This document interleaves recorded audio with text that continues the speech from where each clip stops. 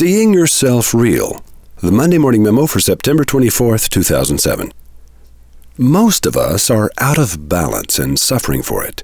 We're either too pragmatic or too romantic.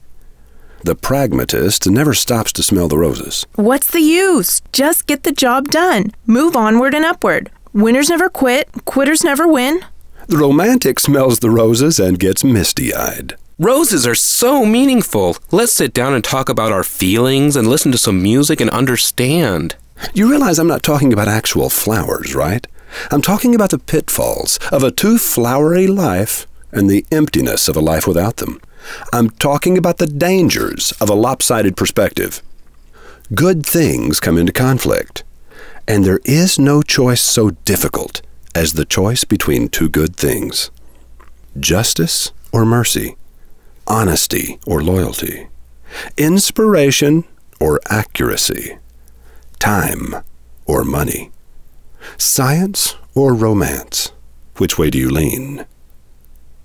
A weak student will choose one side of a duality and disparage the other side, while a brilliant student will stand between the poles and feel the energy that passes between them.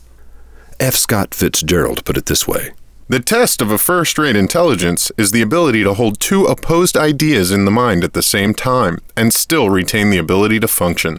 Life is a tightrope. Leaning is dangerous.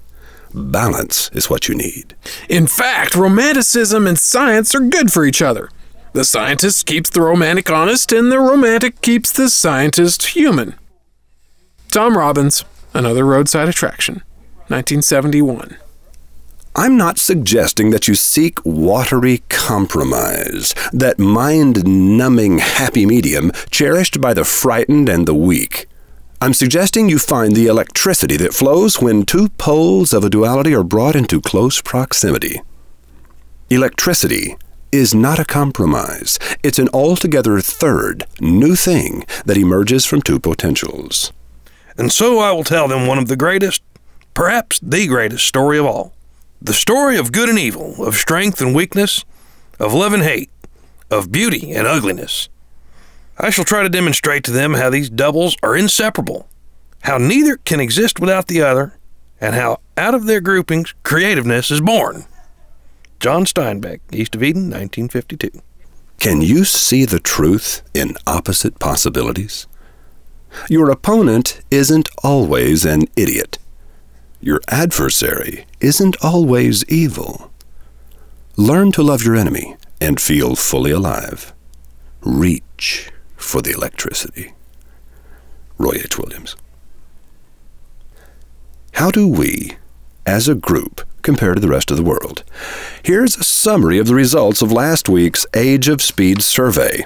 Vince Poscenti doesn't know anything about the Monday Morning Memo or the alumni of Wizard Academy, but when he compared our survey answers to the answers given by the rest of the world, Vince noticed immediately that we are less likely to carry a PDA than other groups.